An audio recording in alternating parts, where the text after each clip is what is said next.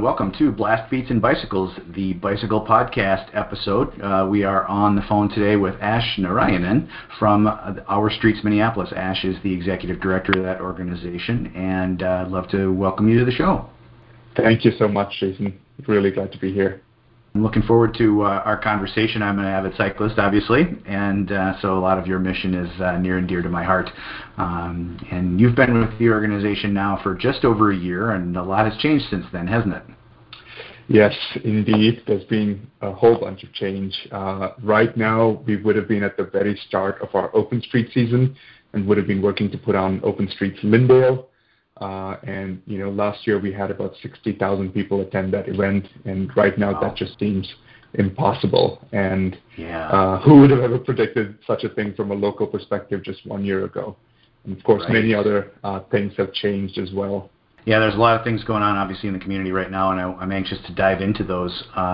You've been a transportation activist at both the state and local level in Wisconsin in particular. And I'm curious to know how those experiences prepared you for what you're doing at Our Streets today.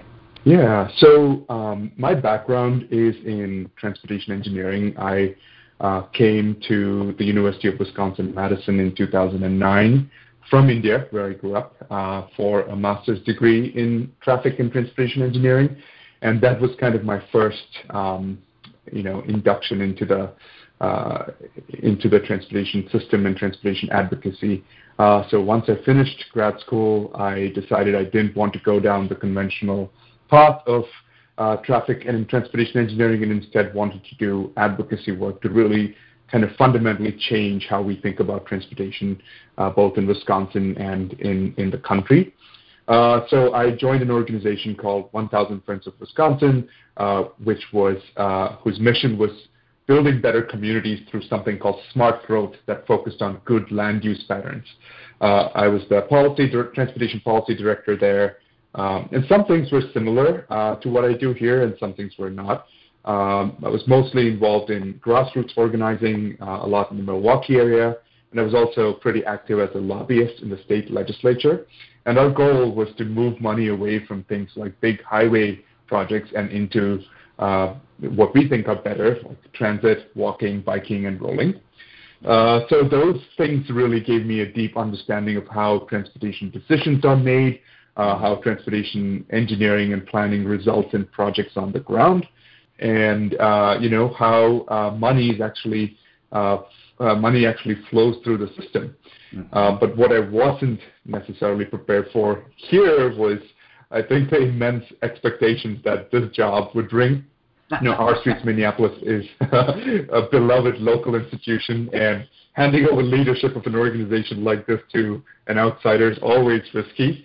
I think folks have a lot of fashion, and they have a lot of opinions about biking and transportation, and navigating all of that has been a challenge, but something that I really loved. You're not a Packer fan, though, are you? Well, I sure am, Jason. Oh, no. Well, it's been great having you on the show. Well, I came to the U.S. In 2009, and I had no idea what American football really was. But as a young man, I just kind of walked right into the beginning of the Aaron Rodgers era, and then we had our Super Bowl victory in 2010. It was just a way for me to connect with people, and I just was hooked. But as a Packer fan, But I'm also a transportation policy advocate, right? And as an advocate, you're supposed to kind of, sometimes you lose a lot of policy battles, and that's something that you have to pick yourself up after losing and keep going, and that's something I admire about my friends who are Vikings fans, who have to do that after every Monday. Oh, man, that hurts. That hurts. Well, I feel like in the last couple of years, the Vikings have just been really, really good, and I'm looking forward to our battles this year if we do have an NFL season. Yeah, that's exactly right. I'm curious to know a little bit about your work at the state level in Wisconsin, and how that differs from the kinds of things that you're doing with Our Streets at the more local level here in Minnesota. Sure. It was incredibly different in terms of where public opinion was Wisconsin at the state level had a Republican supermajority, and a lot of the we weren't even allowed to say the words climate change, for example, in Wisconsin at an official level. Yeah, the Scott Walker government actually banned public servants from recognizing that climate change was a threat. And so the status quo really was about bigger, more expensive highways and how you can drive your SUV around. And so it was a challenging environment to work in, to say the least. We, as advocates, we had to form these alliances with a lot of different people, I think, and a lot of our work was trying to stop, bigger destructive projects like inner city freeway expansions that would have destroyed, black homes and businesses in Milwaukee. Mm-hmm. And so the biggest change for me was in Wisconsin, I was trying to stop bad things from happening. And here in Minneapolis, it seems like we're so much further ahead. And our work is much more focused on getting good things to happen. So getting more bike lanes, getting more people to walk, bike, and transit. And we have a really supportive local government here. And we even have a much more supportive state government here. So I think that's kind of the biggest change that I see. Well, it's got to be refreshing to be able to have more of a positive approach to your work than fighting to keep things, from destroying communities. Absolutely. I think, just in terms of being an advocate, in terms of your own personal mental health, and in terms of just the excitement around the possibilities of the future, I think, being in Minneapolis is really, really great for that reason. Yeah. And so what's your vision for the future of Our Streets Minneapolis? I think right now I think the strength of our organization really is our staff. I believe you've had an opportunity to meet some of them.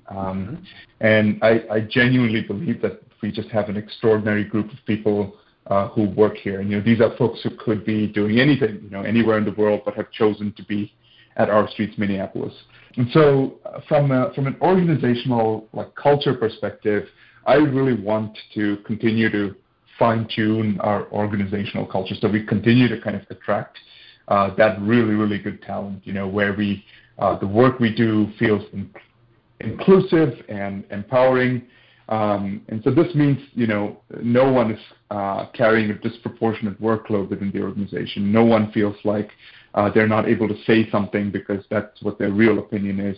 And I really want to keep those strong interpersonal relationships going.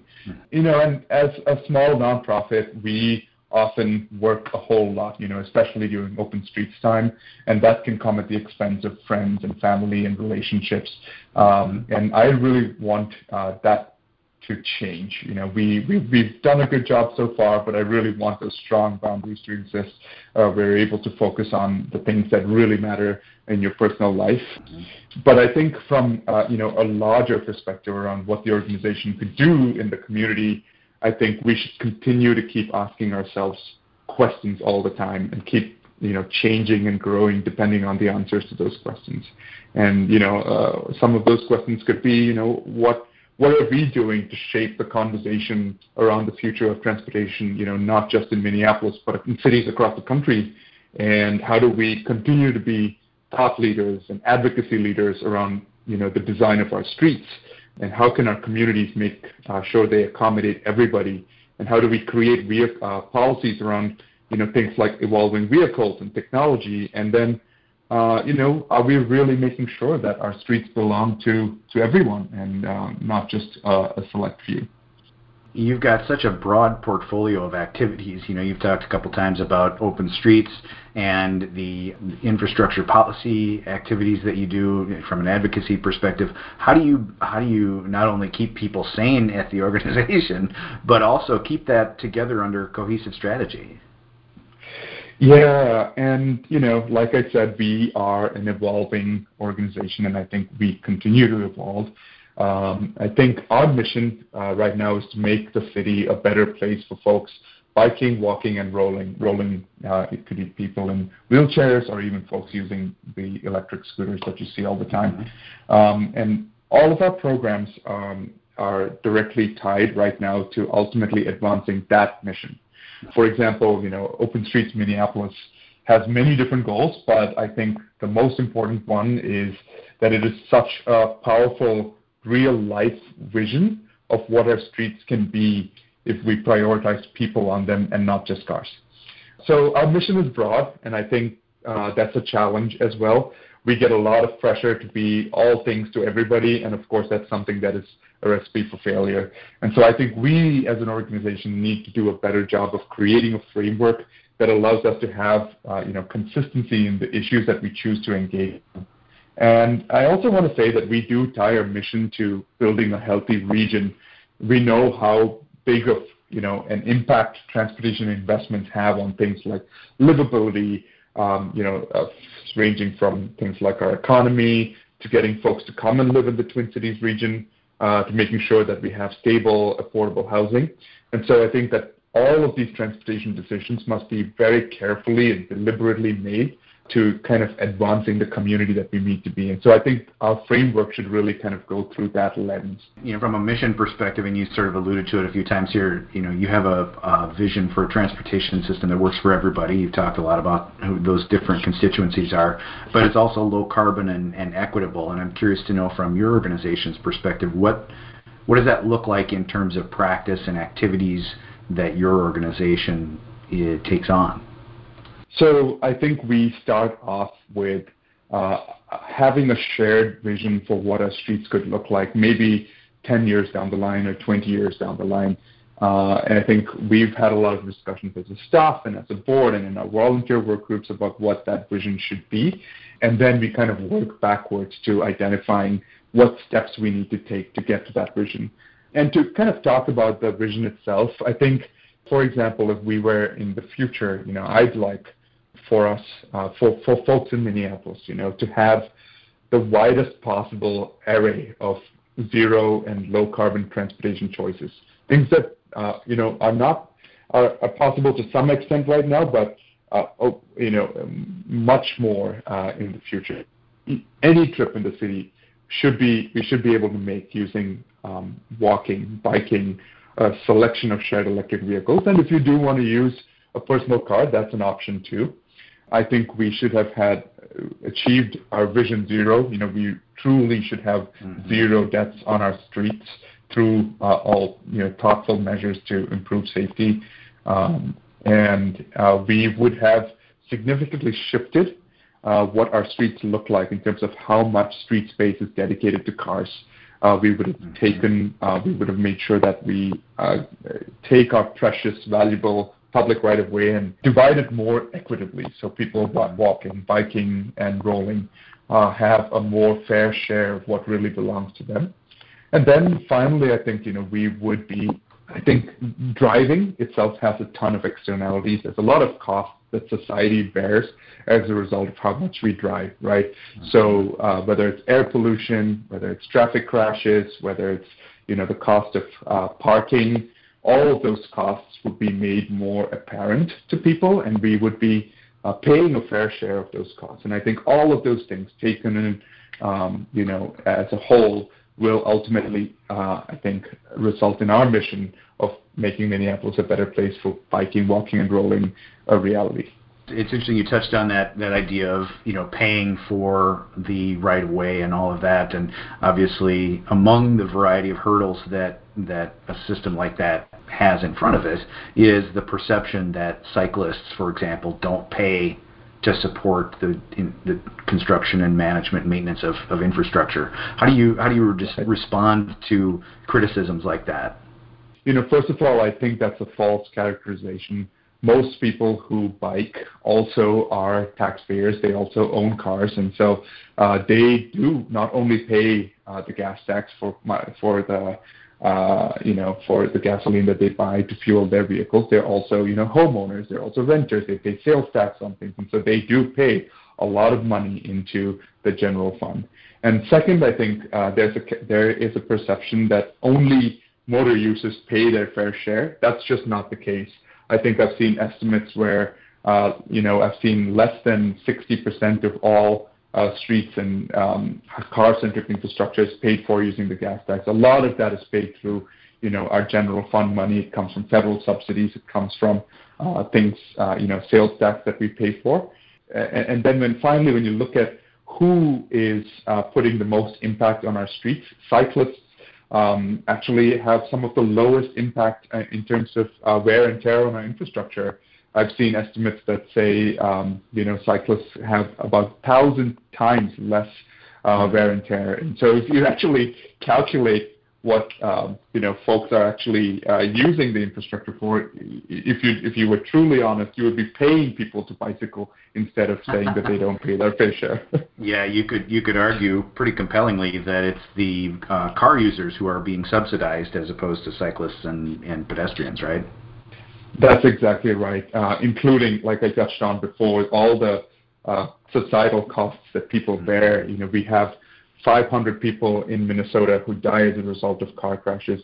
We have folks who have premature deaths because of particulate matter emissions from car exhaust. We have, all this car-centric infrastructure that raises the cost of homes. Putting in an underground parking lot in a building raises the cost of your entire building by about 30%, and all of that money is being subsidized by people who don't own cars or choose not to drive as much are still paying into that infrastructure because they don't have a choice. With so many stakeholders and so many organizations that have an influence on transportation planning, where do you exert your effort? Where are the most important places for our streets, Minneapolis, to exert influence to make the kinds of changes you'd like to see? Our Streets Minneapolis is a hyper-local organization. Our mission is to make the streets better for folks biking, walking, and rolling within the city. Having said that, though, there are many different entities that play a role in what the streets of our city look like. The city of Minneapolis is by far the largest and most powerful entity that has a say in what our streets look like. But Hennepin County owns a whole bunch of our streets as well. The Minnesota Department of Transportation owns a whole bunch of our streets and freeways. And then our transit agency, Metro Transit, under the Metropolitan Council, which is a 7-county area, makes a lot of decisions on public transit within our region. And so there is, I think we have an important role to play in influencing all of these three agencies. But at the same time, we also need other organizations to influence folks at the state level, and then there are national organizations that influence people at the federal level. And I think within the ecosystem of transportation advocacy, there are very specific roles each of us can play, but at the same time, we all need to be coordinated and make sure that our values and our goals are aligned with each other. Yeah, and it's interesting, the wide range of government entities involved in Minneapolis transportation has given me a lot of questions about the new Transportation Action Plan and, how much influence the city really can have in implementing that action plan.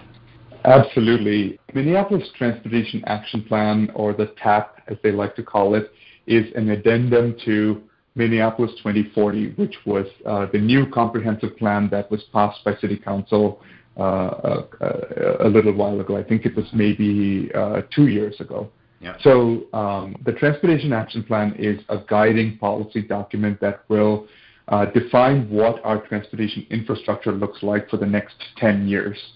And our first impression of the plan is that it is very good. I think that the city has done a really good job of creating a detailed, comprehensive roadmap for making transportation decisions and transportation investment for the next 10 years. The Transportation Action Plan has some really strong goals. One, by 2030, they'd like 3 out of every 5 trips to be made by a mode other than a car. So they'd like 3 out of every 5 trips to be made walking, biking, rolling, or on public transit. Wow. So I think that's a really ambitious and exciting goal to look forward to. And then there's some really interesting things in the plan as well. One is the creation of what they're calling an all ages and abilities network. This is a network of either protected or low stress bikeways all across the city. So when I mentioned earlier that I'd like, our vision that any of these trips, any trips that we make in the future could be made by a variety of modes. I think the All Ages and Abilities Network is going to be key to getting there. So I should be able to go from North Minneapolis to South Minneapolis on a bicycle and feel like I'm protected, feel like I'm able to do that with my kids, for example, feel like if I'm in a wheelchair, I should be able to do that as well. And so that's really important. The other thing is there's something called a pedestrian priority network that they are putting together, which is again a network of sidewalks and things where they will target pedestrian improvements. So better crosswalks, better lighting, and making sure that people are able to walk throughout the city. And there's some, more technical, exciting things happening in the plan as well. One very significant thing, this is something that we specifically asked for before the plan came out, was the removal of a metric called level of service. Level of service is, in my mind, an outdated metric that prioritizes the movement of cars. So if a car had a long wait at a traffic intersection, the level of service metric would say that intersection need to be improved to get more cars to pass through, which then results in wider traffic lanes, wider intersections, and essentially making it harder for bikes and walkers to get through that intersection. Now that metric is going away in the new Transportation Action Plan, which is really exciting. It will give more modes an option to be considered in the success of transportation decision making. That sounds like a really exciting change, and obviously something that will have a sweeping impact on lots of different streets within the city. Is anything within the action plan underway right now? Did they start making any immediate movements? I think there are. The plan is still in a draft stage. It has not been officially adopted by City Council. But I do think that the city is moving forward with the general principles outlined in the plan. So they are doing things that focus on the All Ages and Ability Network, the Pedestrian Priority Network. But I think that it should come before City Council in the next couple of months or so, which is when we'll really start seeing changes being made. And what are some of those things that people will notice more readily? I mean, what are some of the more visible changes that they're likely to make as they start to roll the plan out? So I think that the plan also ties in with something called the Vision Zero plan. The Vision Zero, as I'm sure you're familiar, is an effort by cities across the country to get to zero deaths on our transportation network from traffic crashes. And Vision Zero and the Transportation Action Plan are going to work closely together, I believe. And the first things that Vision Zero wants to do, I think, are there are some streets that are just not really good in terms of mobility for folks biking, walking, and rolling. These might be, 4-lane undivided streets, for example, that don't have pedestrian infrastructure. Exactly. So North Lyndale Avenue one is one that's slated for a 4-to-3 conversion. They'll remove 4 traffic lanes and instead make it 1 lane in each direction with a 2-way left turn lane in the middle. This is a proven strategy that has been shown to improve safety across the board. The other thing people might start to see is more protected bike lanes come in front of their homes, and hopefully, that'll encourage folks to be able to just get on a bike and get to where they need to go, feeling protected from high-speed traffic around them. Another thing that they might see is things called mobility hubs, where you will have a variety of choices to be able to make a trip. So you might, at a mobility hub, there could be a bus stop, there could be a bike share system there. There could be, those scooter corrals where you might be able to take an electric scooter, and it should have a really good, crosswalk and good pedestrian infrastructure. As a South Minneapolis resident, I've noticed a number of things, primarily that have been focused around the pandemic and social distancing, physical distancing, especially in Minnehaha Parkway, around the Minnehaha Falls area, and the River Road, where street lanes have been blocked off, and bollards have been added to create a protected bike lane on some parts of the parkway. And I'm curious to know if those have the potential to become permanent, and if there are other areas in town that actually might be candidates for some of this early adoption. Yeah, I certainly do think that they have the potential to become permanent. It's not necessarily an effort that we ourselves have been involved in, because we chose not to prioritize those street closures in this moment. But I think that there has been an engaged and active community of bikers, a lot of whom have been volunteers and work group members of ours, who are now so good at bicycle advocacy that they've been able to push the right levers at the park board and at the city to get those changes actually made. I think they've been really great. I myself have loved riding on the West River Parkway without cars, and I'm hoping that some of these changes are made permanent, but I don't know if they will be. In terms of moving forward, I think it's really important that the city and the park board and the county take into account what the different needs of diverse Minneapolis communities are before they make significant infrastructure changes. Different communities may have different priorities in this moment. Some folks might care more about getting to their jobs and making sure that they have enough PPE to be able to go to their essential jobs, for example. And recreational cycling might not be at the very top of their minds, but I do think this is an important and necessary step in the right direction.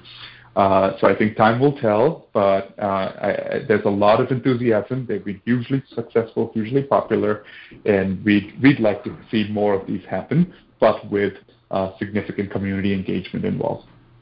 And I would assume that given that most of these are on park board land, there isn't necessarily universal immediate access to all communities within the city, which obviously represents a challenge from an equity perspective too.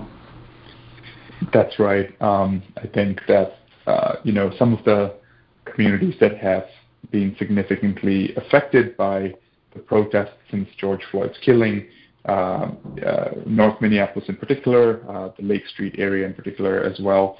I think everybody has different priorities right now, and so making sure that we are listening to community leaders and community members going forward is going to be important.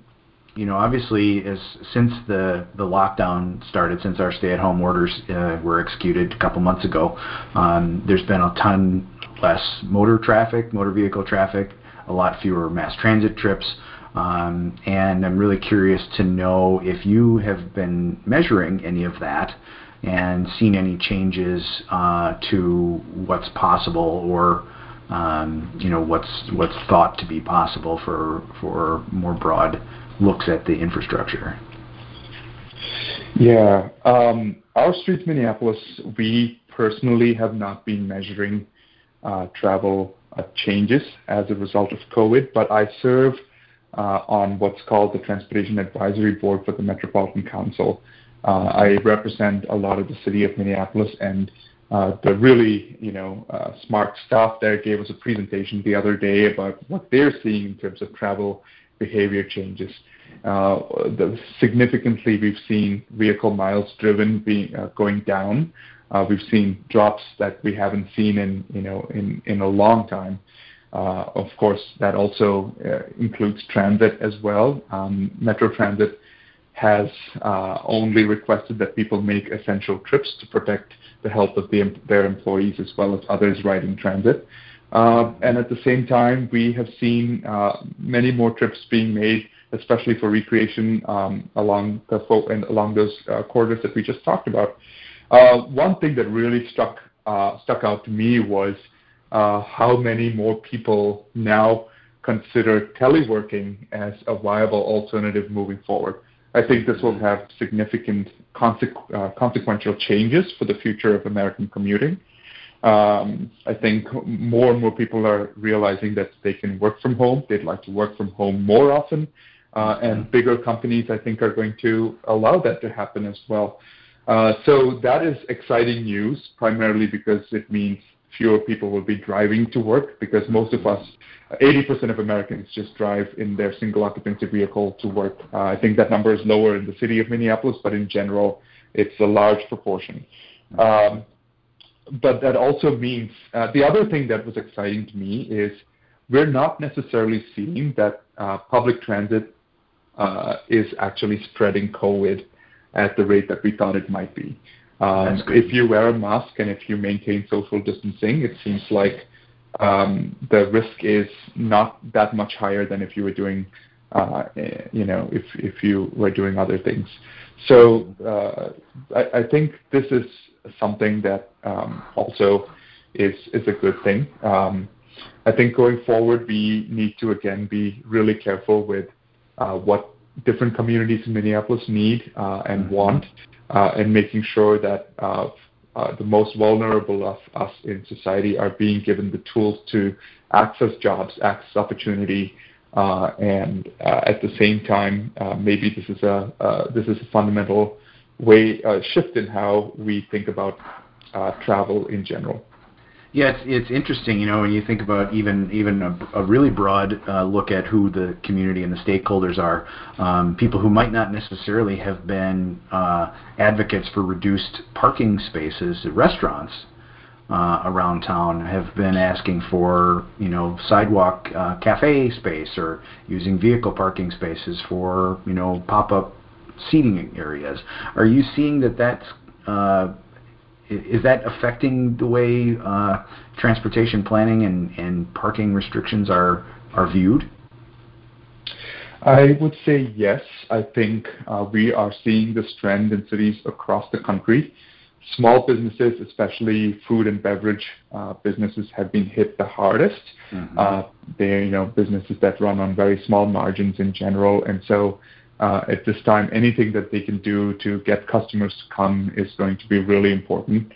So we at Our Streets Minneapolis, we are operating from a harm reduction perspective. I don't know necessarily that we would encourage people to go out and gather in groups, but if that is happening already, we are hoping we can work with our partners at the city level and at the county level to make sure that employees of these businesses feel like they are not being put in harm's way from an infection perspective. And one way to do that is to make sure that we're opening up some of the space that we've given over to cars previously for the operation of these businesses. I think we were seeing a little bit of that happen on Hennepin Avenue and on East Street and on Lake Street as well. But of course, with the killing of George Floyd, a lot of that conversation has moved away from that. But as the summer goes on, I think we'll start seeing more of that happening. And I think in general, this is an interesting shift, and one that may give folks an opportunity to think about our streets a little bit differently. Yeah, it's I think about all of the hubbub that went on a couple of years ago around the Cleveland Avenue bike lanes in St. Paul, and how against those so many of those smaller restaurants were at the time. And curious to now see some of those restaurants that are much more vocal in terms of their pursuit of having parking spaces be made available for seating and so on. So it's kind of an interesting cultural shift. Exactly. And I do think that there is, even before COVID, there was a growing recognition amongst businesses of the business benefits of things like bike lanes. I know that this is still a contentious issue for lots of people, but I think the work of folks like Our Streets Minneapolis and people like the St. Paul Bicycle Coalition to educate, to take some of the studies that we're seeing where people just show how much folks' revenues go up or footfalls go up and they have the good pedestrian bike infrastructure. That was starting to change people's minds. And it'll be interesting to see what happens going forward. We've talked a couple of times, and your mission is pretty clear about your mission for your goal of equitable transportation, and I'm really curious to know what that means to you and the organization, and more importantly, has it changed given the context of George Floyd's death and the protests that have followed?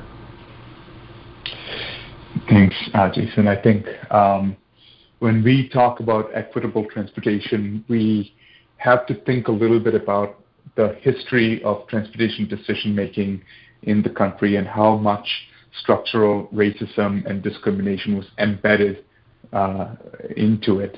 Right from the early days when railroad lines were used to displace Native American communities to inner city freeways like 94 in North Minneapolis or in the Rondo neighborhood in St. Paul being intentionally routed through Black communities, and even today, where infrastructure changes are made in communities without sufficient community input. I think all of those have resulted in worse outcomes for people of color. Native Americans today in the U.S. Native Americans in Minneapolis today have the most risk of being hit and killed by a car.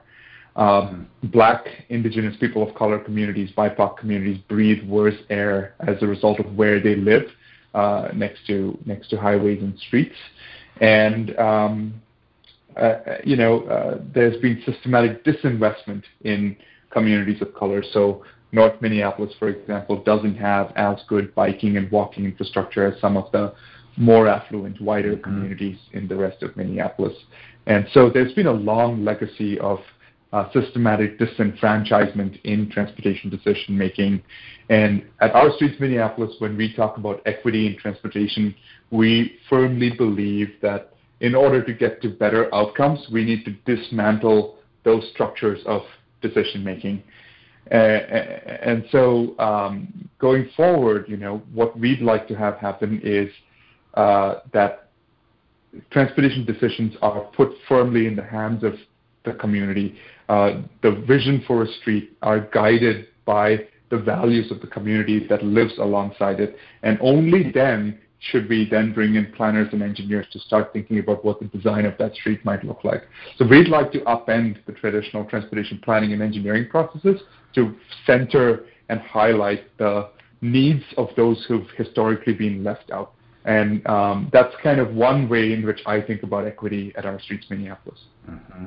Yeah, when you use the word upend, it's a perfect word to describe that, because everything has always been top down, and then there's a handful of sort of token community meetings to approve a plan or to give people a chance to see the pretty maps, but they don't necessarily deliver the kinds of feedback that are appropriate or necessary, right?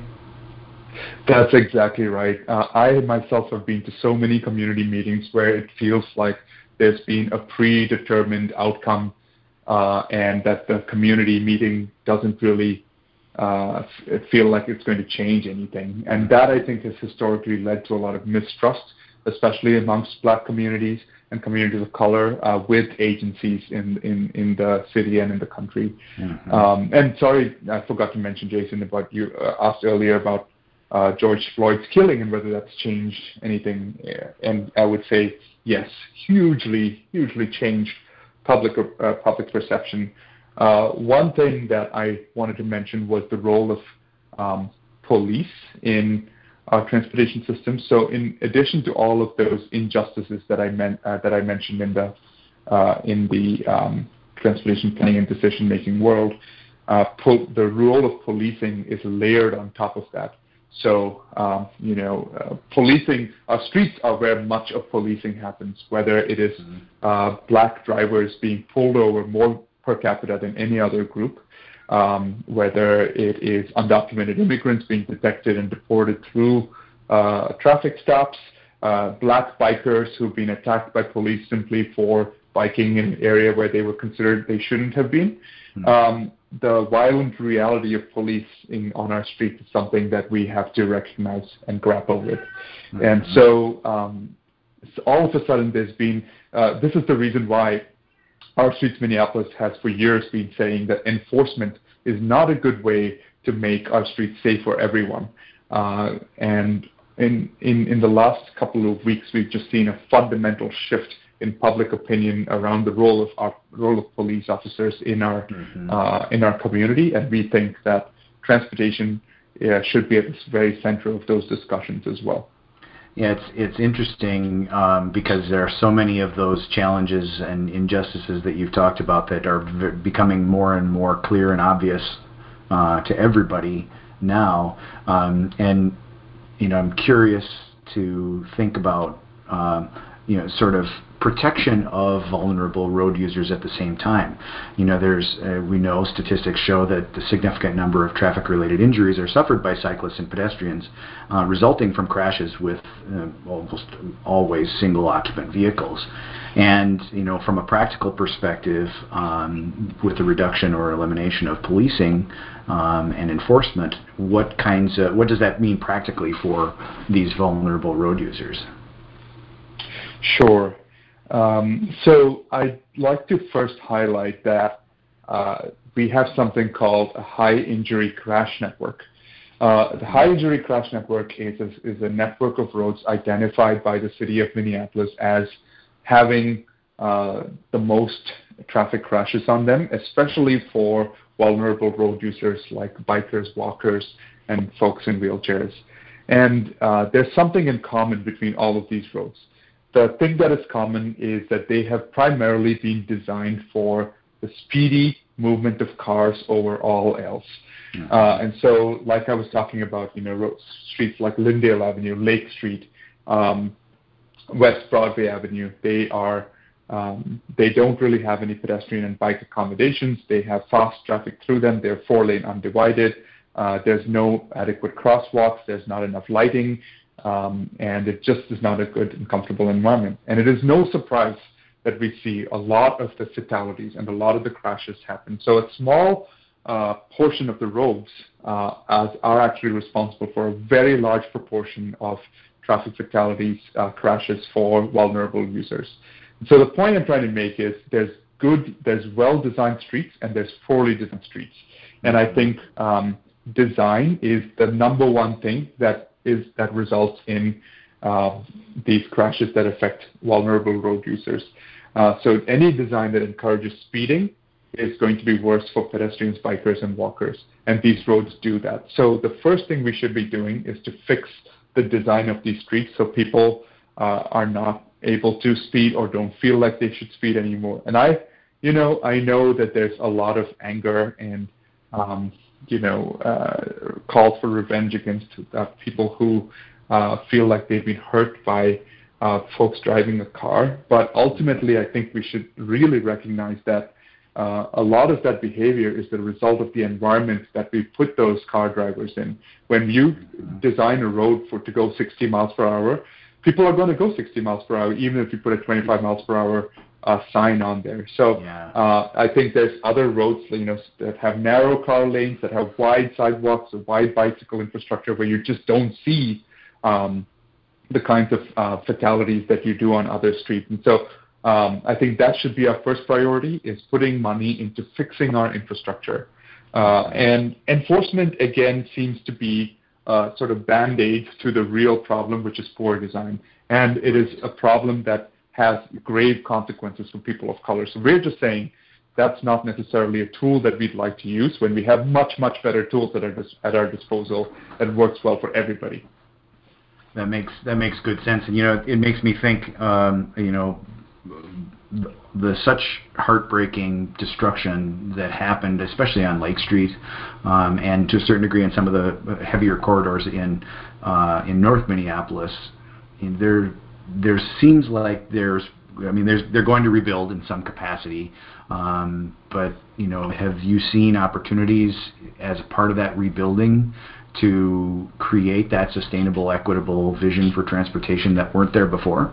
Two of our core partners in our work recently have been Lake Street Council and the West Broadway Business and Area Coalition.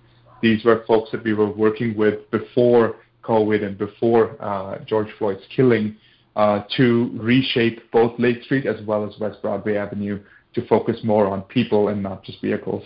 Of course, I haven't had a chance to talk to them. I will be talking to them later this week, but I think, with the businesses being destroyed, they have a lot on their hands right now to help rebuild those businesses. But I do think central to these conversations should also be the role of these corridors on safety.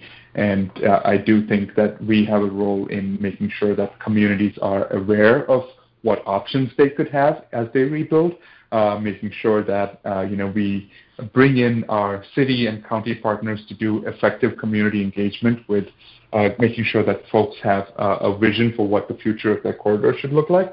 And at the end of the day, I really think it should be up to the communities to decide what those streets should be. We see ourselves as being able to play an educational and a facilitation role, and I'm hoping we can put out what we see in the next few weeks as we come up.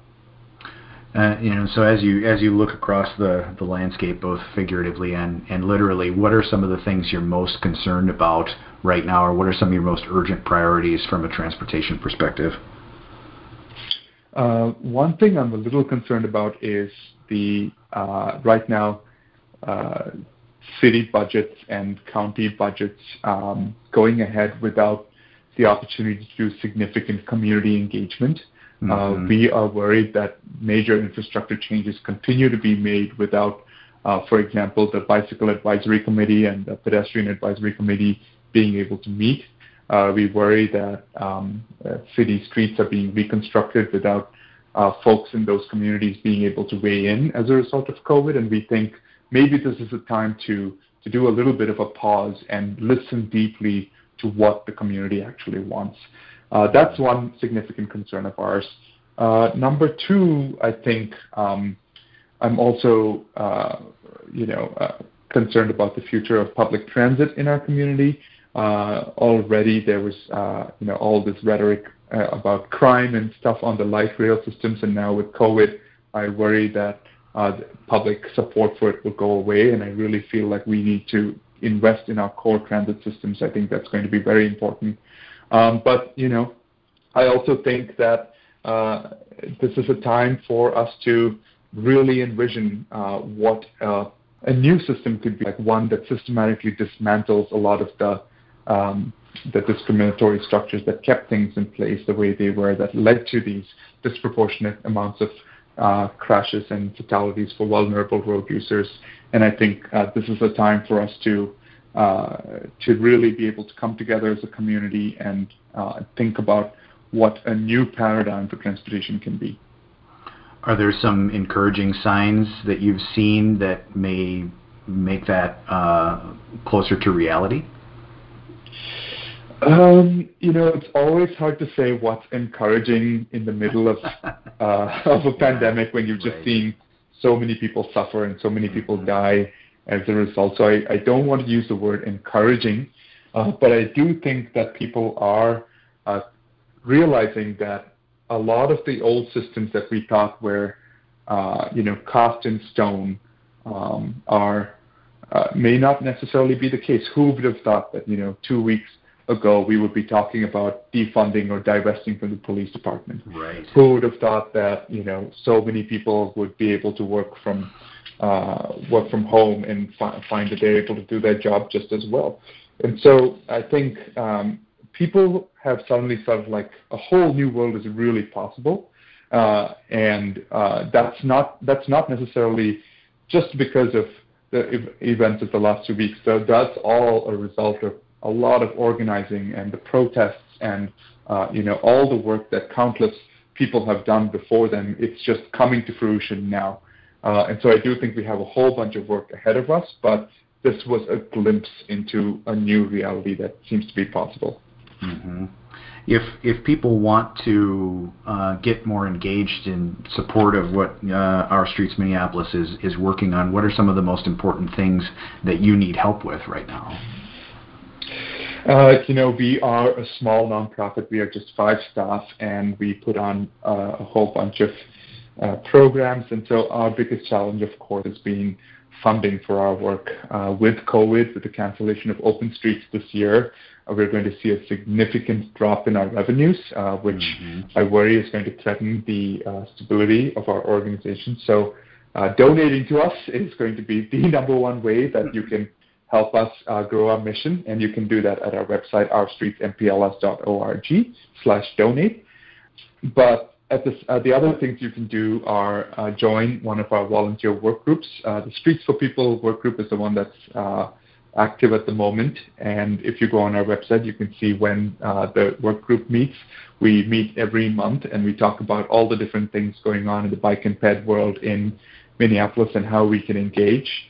And the third is if you see things that we share on social media and you feel like that resonates with you and you'd like to get the word out, anything that you can do to help us get our stances and our word out would be really helpful. Well, we'll make sure to share those links and those details with folks so that they can go out and learn more about what you're working on and ways that they can get involved. Ash, it's been really, really fun to chat with you, and thanks for all of your enlightening insights on some of these issues. There's a lot to tackle, and obviously the situation in the city is challenging for all of us, but it sounds like you guys have some really exciting things coming down the path, so to speak. Yes, thank you so much, Jason. I really appreciated the chance to talk to you, and thank you for all the work that you do in highlighting the importance of these things. Absolutely. Have a great week, Ash. You too. Take care, Jason.